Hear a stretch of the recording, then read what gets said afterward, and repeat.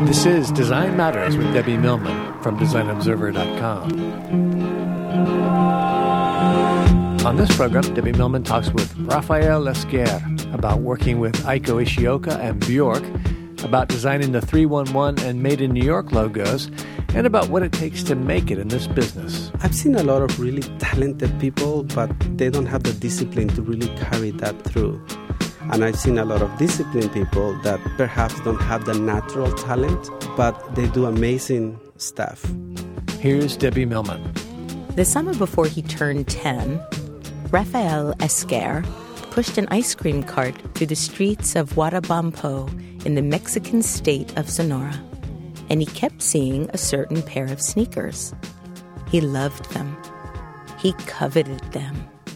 Each time he sold a cone, Rafael tucked away the commission. That fall, as he walked to the store to buy those sneakers, Rafael remembers thinking, "My God, I could do anything I want if I were disciplined and had vision." Anything turned out to be design school in Mexico City, design school in Los Angeles, then a job at Radical Media in New York City, where he built a beautiful portfolio. In 2004, that portfolio won Rafael a National Design Award from the Cooper Hewitt National Design Museum. Soon after, he founded a branding and graphic design firm called Alfalfa, whose clients include the City of New York, the Robin Hood Foundation, and a little shoe company called Nike. Rafael Esquer, welcome to Design Matters. Thank you. Happy to be here. So the first question I want to ask you is an important one I've been wondering about for a long time, and I know you have the answer to it. Why are manhole covers round?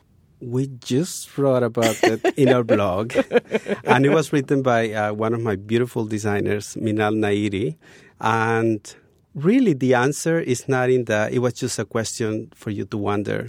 There is not a strict answer because actually there are different shapes. Do you have a particular penchant for manhole covers? Well, I actually really love everyday objects. In fact, when I was designing the Made in New York mark, the inspiration came from the everyday objects of New York, and it really resembles a little bit of the manhole covers and also the old subway token. So combining those two, the Made in New York mark was born. Well, I'll get to the Made in New York mark in a little while. I want to ask you a little bit more about how you did that project. I want to talk a little bit about your background. I understand you grew up in a hacienda where you raised livestock and cultivated alfalfa. Well, my mother family has a big farm, ranch in the north of Mexico, and family income. My father was a professor, and my mother just took care of the farm. And yes, I grew up amongst all kinds of animals, mainly cows, goats, pigs, chicken. Did you take care of them? I help, yeah, but I was more interested in drawing, really, always drawing. But it was really a beautiful way to grow up. I understand that when you were in high school, you told your mother that you wanted to move to Mexico City to pursue a career in art. What was her reaction? My mother is really amazing, actually. She is very encouraging of everything I wanted to do. My father, his job was to go to rural communities in the north of Mexico and convince parents about the importance of education, that they should send their children to school. He will build the school, hire teachers, and then get it going, and then we would move to a different town. So it was a really respectable profession, and he wanted all of his children to follow his path. So when I was very young, I thought I was going to be a teacher. But my mother once told me, you don't have to be a teacher, you can be whatever you want. And that's when I started looking at options, and I saw that I could do something in art. So at 17, when I finished high school, I moved to Mexico City and started studying art. Now, you studied photography and sculpture and painting. That's right. When did you decide that you wanted to be a designer? Well, I actually wrote to different universities, and I got the brochure on graphic design, and that seemed to fit really perfect. I moved to Mexico City, and in my way to make the exam, I got lost. So I never made it to the graphic design school, but I was already in Mexico City and I didn't want to go back to Sonora. So I decided I have to look for something else. I found a really nice school in photography and I enrolled and I loved it. And there were some students that were doing graphic design as well. It was a very small, intimate school that had photography and graphic design. So then I got more interested in the things that they were doing, and then I just switched to design. So the Getting Lost gave you an opportunity to study painting, sculpture, and photography. Did you ever think that you wanted to go into any of those fields as a profession, or were you always set on graphic design? I didn't have a very precise goal. I just wanted to do things that I enjoy. And always exploring. Even now in the studio, we have 5 projects in 5 different disciplines. So it's the idea of challenging yourself. So and I think that we need to, as designers, we really need to be open-minded to welcome other disciplines. And I think studying painting, studying sculpture, writing has helped me tremendously in what I do every day. Actually, I think that I've heard that quite a lot from a number of really well-known designers. In fact, Michael Bierut has often said that he wishes he'd studied anything but graphic design while he was in school, because everything really does. Knowing so many different things helps you to become a better designer. Absolutely. Now, you attended college in Mexico City, but you then moved to Los Angeles to study English, and you thought that move would be temporary. That was quite a long time ago. So what happened? I was 21, and it was the introduction of the Macintosh, and my university had only one computer, and it was only for the upper-level students. And everything was in English, and my English was not good. So I decided, okay, when I get to a semester, I want to be the one using that computer. So I decided to take a break and move to Los Angeles, enroll in English classes, and the 6 months turned out into a year, and now 22 years. So you started working for a magazine and became the art director once you were in Los Angeles. What magazine? It was a bilingual magazine, a weekly magazine, kind of like the Village Voice. I started as a designer, then the art director left a couple of months after, and I started just finishing the magazine while we find another art director, and eventually I basically stayed for 2 years finishing the magazine every week. How did you find the original job? If you didn't speak English that well and it was a bilingual magazine, was that an issue for finding jobs back then? It was, but I was very driven and determined, and there was this opportunity, and I just went for it. I remember I would take the articles from the Los Angeles Times and actually rewrite them by hand, and every single word that I did not know the meaning, I would look it up. So I would do that at least 2 or 3 times a week. And then later on, I would do drawings and, make it visual. The language just helped me understand it and better. So while you were working as the art director of this magazine, you also got a scholarship then to the Art Center College of Design in Pasadena. And so talk about that experience. Who were some of your professors? Who were you most inspired by while you were there? It was a great place. As a designer, my education was very limited when I was the art director, and I had these ideas in my head that I somehow didn't turn out the way I wanted. And I said, I really need to become a better designer. So I put together a portfolio, and Art Center still is one of the top schools in the country, and very competitive, but I decided I want to go there, and I need to get a scholarship because it's also very expensive. It's also very hard to get a scholarship. It is. And I met amazing people. I was taught by great designers such as Roland Young, who designed the Beatles album, White. Simon Johnston from Octavo, he taught me a lot about typography. And of course, Rebecca Mendez, who was the design director, and she just won, as you know, the National Design Award. And I became obsessed with Rebecca and her teachings, and eventually I was her assistant, and I worked for her before I moved to New York. What made you decide to move to New York? When I finished college, I had 3 job offers. One was at Nike in Portland. One was at Capitol Records in Los Angeles. And one was for an advertising company in New York, Poppy Tyson Interactive. Now let's just pause for one moment. Sure. You're graduating college, and you have 3 job offers, one from a record company, one from the biggest sneaker company in the world. How did you feel? I mean, were you still worried about your abilities at that point? I think what education gave me, an art center, good education, was confidence.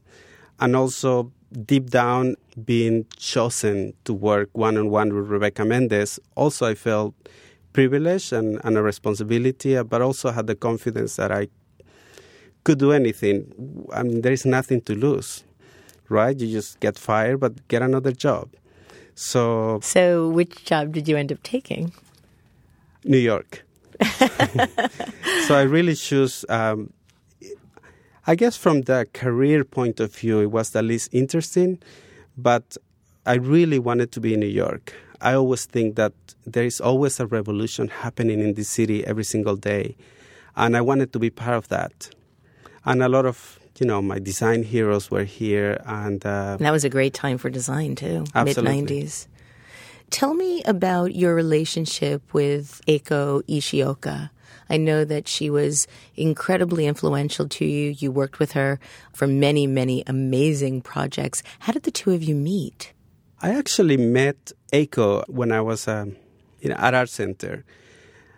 As a student, you always look for those role models. And I thought the design could be something really bigger than what I was seeing. So I ran into this book called Eiko by Eiko. It's a beautiful, huge red book. It was this Japanese woman just designing with no boundaries. She would do set design, she would do fashion design, costume design, of course, graphic design. She had her studio for many, many years in Japan, book design. So I kind of just said, I would love to have a career like that, or just keep my options open. And I moved to New York, and, her influence was always there, and I would always go back and look at her work. And one day, the owner of Radical Media walked into my office, and he said, I had dinner with a Japanese designer. Her name is Eiko Ishioka. She has a project that she cannot do, but I told her to meet with you and you should do it together. That's like a dream come true. I mean, what are the odds of something like that happening? It's incredible. I mean, so what project was it? It was the Olympics. It was the Olympics, okay. Yeah.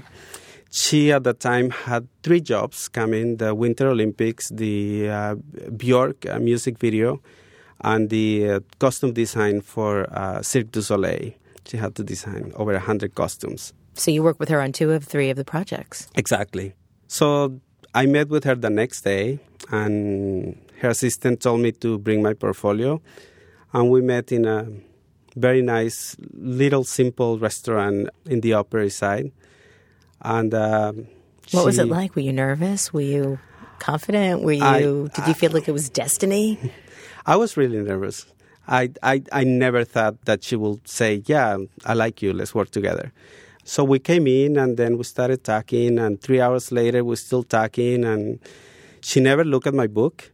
We talk about family, about her family, about my family, about my views on design.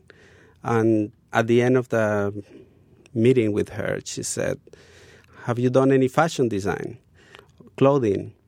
Then I thought, oh, this is it. So I said, no. She said, great, let's do it. Oh, I love that. So she always loved the fresh idea of the outsider, and I think that's her work is still fresh. I've read that you said that you feel as if you have a master's degree in the philosophy and design of Eiko-san. When you were working together, you rarely stopped before midnight. You worked all through the weekends. And for the both of you, design was more than work. It was life. And you said that you enjoyed every second spent with her. I also read that you many times ran out of sketch pads, pencils, printers, ink, that Eiko's demand for perfection was boundless. What are some of the other things that she taught you? Well, she had an obsession with beauty. She thought that beauty was the highest power because it needs no explanation, and it just gets you right to the heart. And beauty in the bigger sense of the word, something that just grabs you, that has mystery. She believed that design should ask questions instead of give you all the answers. Even a single line in the sketches, she will question it. When we did the Winter Olympics, we covered the entire conference room with designs. I mean, she wanted the whole wall. She had this idea that design is almost like a play. You know, like as designers, we need to shock the audience somehow, make them react. So when the Japanese and the Olympic Commission came to a studio, she decided to cover the entire room. So there were over 100 design directions. And I, from what I understand, they weren't just design directions. They were fully rendered sketches. They were, yes.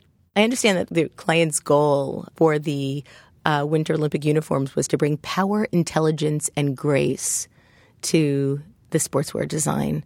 And I read that your theme was an idea that was very representative of the 21st century. And this is in 2002, looking ahead. And it was genetics. So genetics became the inspiration for the uniforms for the Olympics. And can you give us some detail, give us some background on how that happened? It was the ACO's overall vision, you know, genetics. But in the bigger sense, again, it's not genetics from the biology, medicine point of view, but engineering, anatomy, absolutely, product design. In fact, I was just cleaning up my archives last week, and I was looking at the piles and piles of paper. This is before Pinterest, of course, and all of these things that we look at the teams. We actually talk to a lot of the athletes. So the Canadian, they only ask, we want our uniforms to be red. Athletes are a little bit like, they're very superstitious, some of them. So the Canadian team thinks whenever we wear red, we win gold. So for the Canadian team, we did a muscle suit that we wanted to make them look like superheroes. And it was amazing when the client actually took us to the Olympics. We had passes for all the events. And when the Canadian team hit the speed skating ring, they really looked like they came from outer space, like these superheroes. So it was exactly Aiko's idea. The power of design can really help them achieve the goals. So because they felt like superheroes. You mentioned Canada, so the Canadians' alpine ski team suits featured geographic DNA, a list of all 44 team members' hometowns running down the right arm, and a list of over 600 Canadian cities running down the body. So was that kind of personalization inherent in all of the country's uniforms? Yes, and our main client, we had two clients. We had the Olympic Committee per country, and we had the manufacturer of the clothing, which is Descent. So Descent, they had these 4 countries that they provide Olympic wear, which is Japan, Switzerland, Spain, and Canada. So it was really for 4 countries, and the Olympic Committee per country. For instance, for Spain, the client told us they never win, but they want to look great. They want to look like winners. So we did a beautiful pattern also inspired by genetics, but more on the form of genetics. So now let's talk about Bjork. So you worked with, at the same time, Bjork and Eiko Ishioka. I mean, how is that even remotely imaginable? But you worked with them on Bjork's CD and DVD package for Cocoon. And Eiko, who also directed the music video, and this is the amazing music video for our listeners that might not be aware, where Bjork gradually becomes encased in a cocoon of red threads that are spun from her own nipples. And then you, Rafael, you selected evocative stills from the video. You added customized typography and created this magnificent package for the CD and the DVD. What was it like working with the two women at the same time? You know, it's one of these things that you don't really realize what is happening until afterwards. But I must say, I knew of Bjork from the outside. I had listened to her music, and I had seen the movie, and she earned my respect. But when I actually got the assignment to design the album cover, I went and bought all the music, and I started listening day and night then I was paralyzed. It's like this woman is genius. She's really, really, really amazing. One of the very few that has combined art and commerce in a really amazing way. And then I look at the people that have worked with her, which are, the top of the top creatives in the world. I just couldn't do anything for 3 days, including sleep. But then, you have to just deliver, and started working on it. I showed her 4 designs, and I actually also met with her, and she likes to see the people that works with her, and I think that's why the work that she produces is amazing, because it's one-on-one, it's very personal. And so I went to her place and show her the designs, and she said, okay, I'll get back to you. And then I got a very nice email saying, I love them all. I'm going to use one for the Asian market, one for the European market, and CDs and DVDs. And it was going to be one at the beginning, but she ended up using all the designs. You mentioned that Eiko had a very specific idea of what beauty was. I understand that Bjork's art direction to you was very simply this one line, make it beautiful, make it shockingly beautiful. And in looking at the work, I do think it's shockingly beautiful, but I also think there's something else there. And I don't know if it was what you intended, but it's a little bit scary. Like, I felt that the red thread or the bars coming out of her mouth and encasing her, it was ethereal. It was a little bit unsettling. Maybe unsettling is a better word than scary. But was that intentional? I think so. I think not in 100% I'm going to make it unsettling, but I wanted to make something that somehow has mystery and that you're intrigued by it, but yet there is something there that makes you a bit uncomfortable. And it got a lot of provocative response. People were really talking about it for quite some time. Why do you think that happened? Well, I think when you work with somebody in the show business, you get, a higher level of response. But I think in terms of image making, it's very memorable. There is something poetic, beautiful, and shocking at once. That is hard to achieve in design, I think. Oh, it's really hard to achieve in anything. You started your own company shortly thereafter. You started your own company in 2004. And on your website now, one of your specialties is in image making. What is image making? How do you define image making? I don't know if I have one simple answer, but I think it's just having the audacity to create images that just are thought-provoking in a way, that are not only appropriate but memorable. And, if I can just do one more, I'll be fine. I think it's just really? This quest. I don't think you'll be fine if you just do one more. I think you do one more and then you'll want to do one more after that. Okay, yes. I have an addicted personality. So when somebody comes to you as a client, and do people actually say, I want you to create this image for me? Or is that something that you would recommend or you would bring to your client as one of the things or one of the ways in which you will interact with them? I think some of the portfolio brings the client, but it's usually us that propose something. Many times they haven't even thought about it. Somebody just told me the other day, you're so lucky you have all of these amazing projects.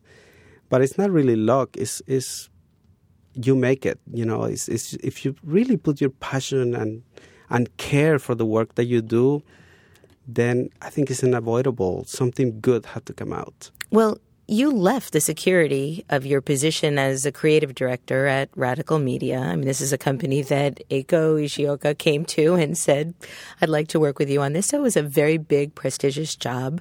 And you set up a one-man shop in the garment district in 2004. And I read that you very specifically began to choose projects that you could pour your passion into.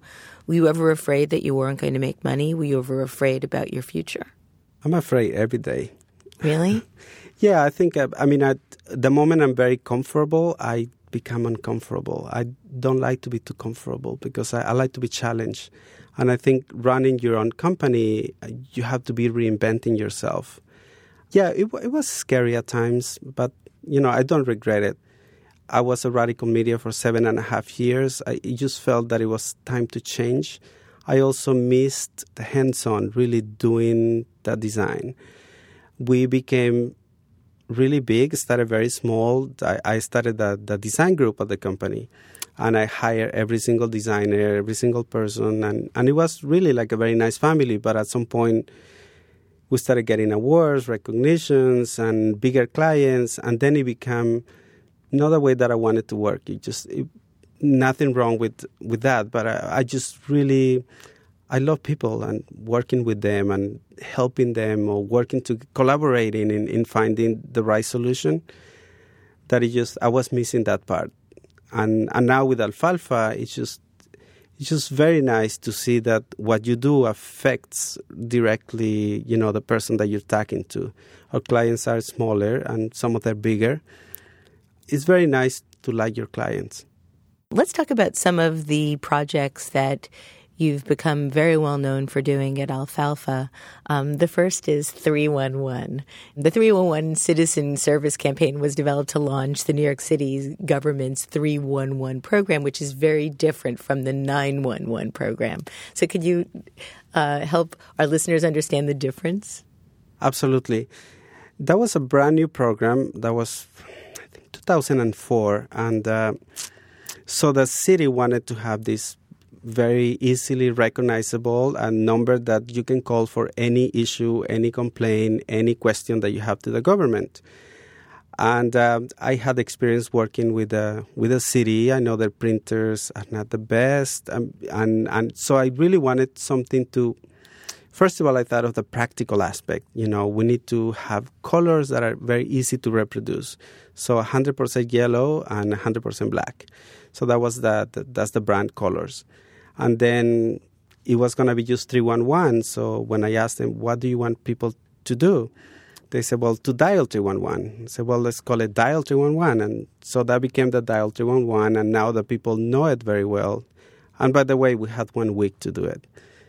1 week? Yeah. They had another design that was actually very cliche. It had the Statue of Liberty, like what you would expect, almost clip artish. So they said, but we're launching next week. It's all set. We need something, quick. So within a week, we had a little yellow square. And next week, it was in every single taxi in the city, trash cans. And it's interesting now that I travel around the country, a lot of cities have emulated that. It's almost like the icon for information of the government. Now, from the start, you wanted to have Alfalfa be a small entrepreneurial enterprise.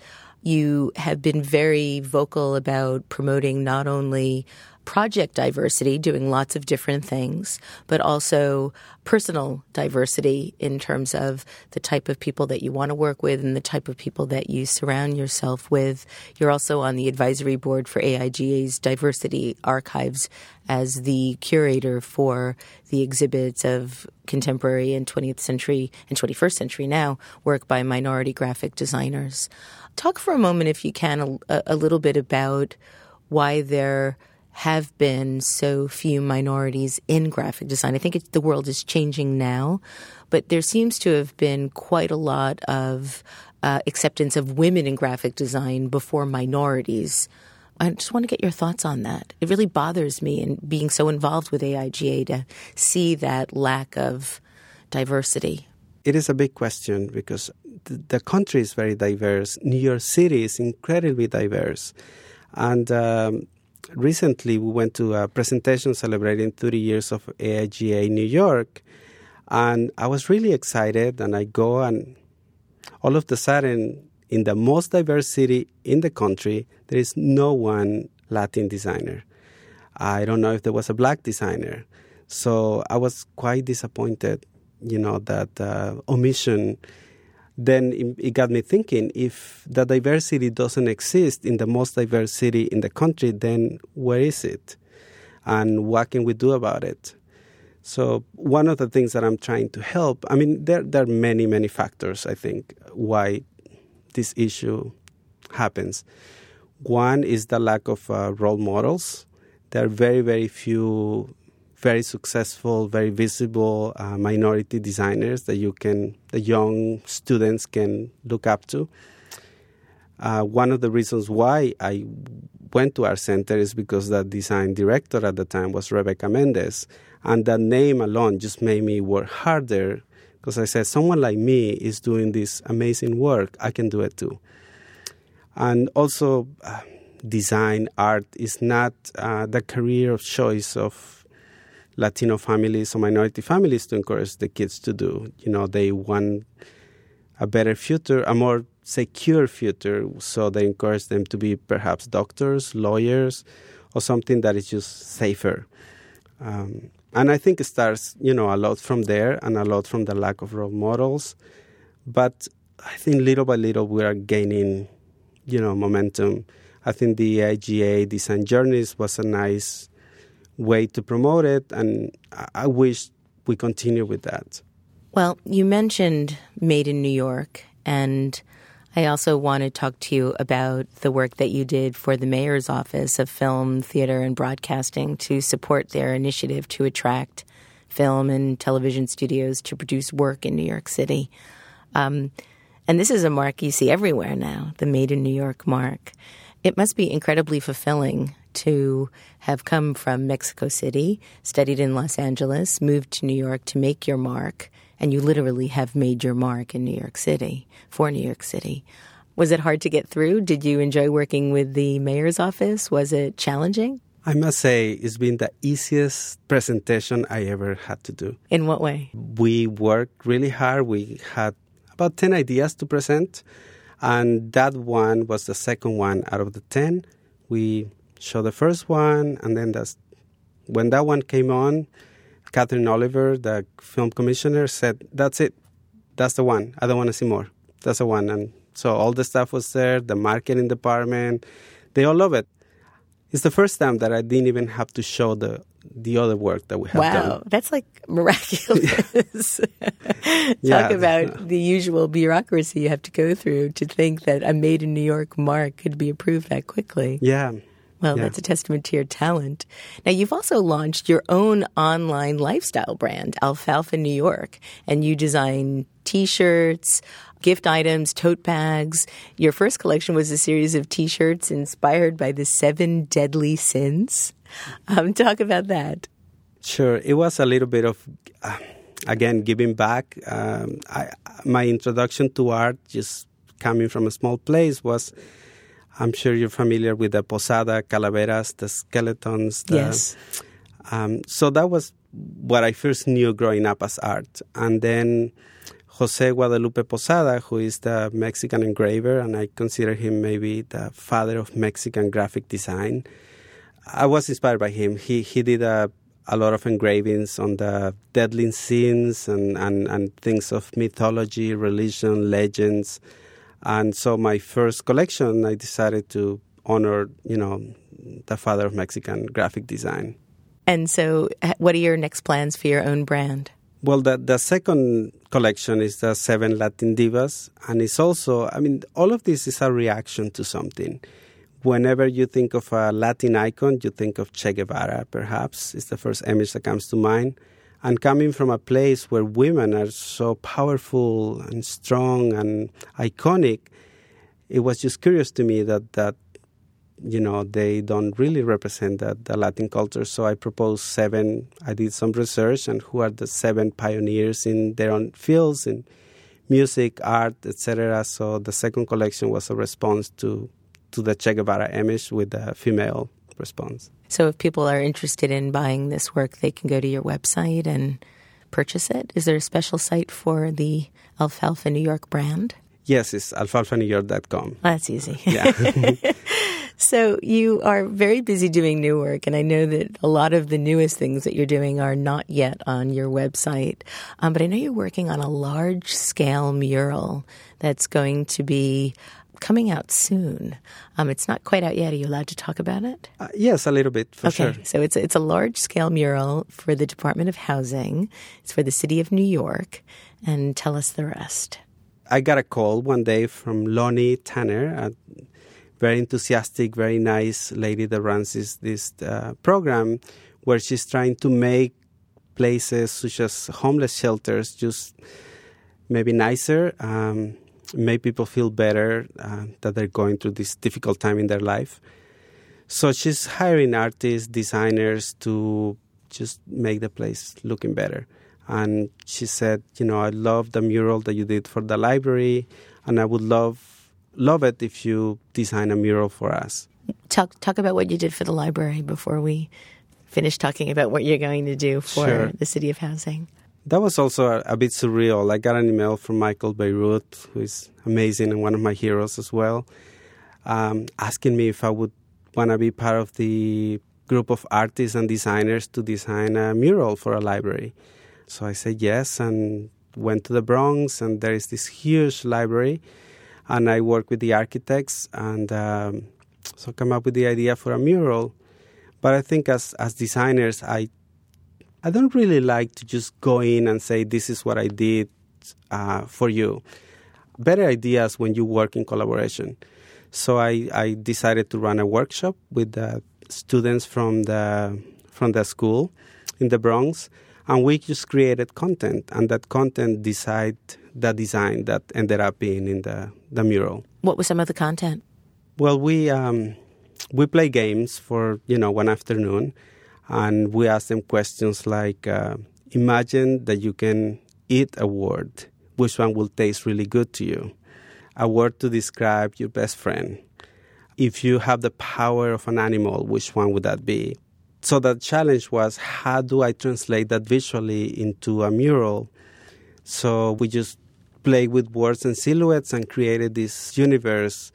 And, growing up in a country where murals are so important part of the culture, my mural for the library starts with home, and it goes through the streets, through media, through school, and then at the end, on the other side of the mural is, professions, what you're going to be when you grow up. So it's really like a little journey, a visual journey through language and images.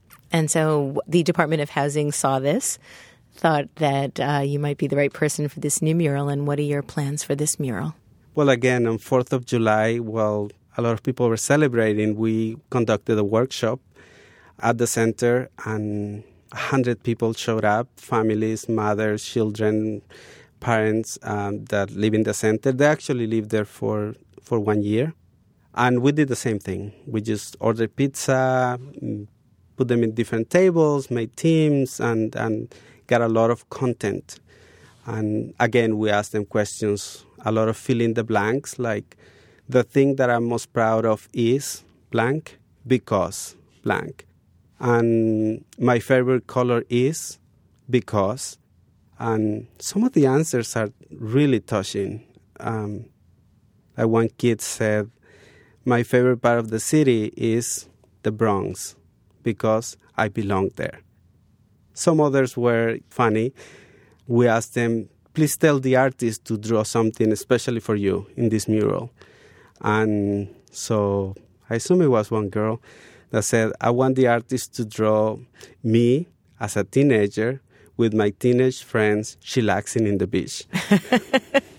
So chillaxing in the beach. Very nice. To translate all of this into something visual that I just want them to have this sense of ownership, belonging. I want them to just go there and smile for a little bit or something.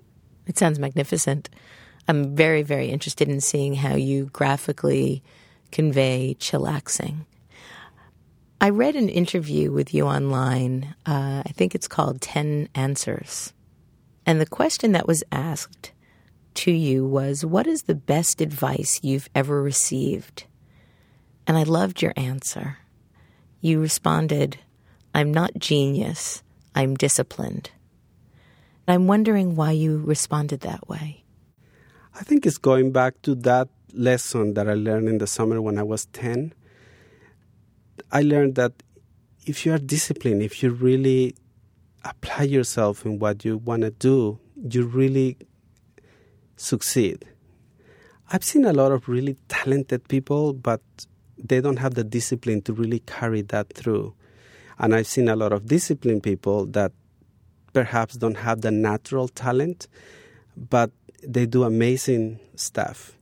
And the quote is actually from Eiko Ishioka when she was being interviewed when we finished the Winter Olympics. There was a press conference. The uniforms were in an exhibition in Salt Lake City, and later they were acquired by the Olympic Museum. But in this press conference, they asked her, Eiko, you're genius. How do you do it? And she said, I'm not genius, I'm disciplined. And I think I learned that from her that, if you really want to achieve something great, it's not that easy. You have to work hard. Rafael, thank you for being on Design Matters. And thank you for being such a wonderfully disciplined and inspiring role model for so many people. Thank you. To learn more about Rafael's work, you can visit alfalfastudio.com. I'd like to thank you for listening, and remember, we can talk about making a difference, we can make a difference, or we can do both. I'm Debbie Millman, and I look forward to talking with you again soon. Design Matters with Debbie Millman is recorded at the Masters in Branding Studio at the School of Visual Arts in New York City. It is produced by Curtis Fox Productions with technical assistance by Rainey Ortica and research by Jeff Close and Lisa Grant. The show is published exclusively by DesignObserver.com. You can subscribe to this free podcast in the iTunes Store.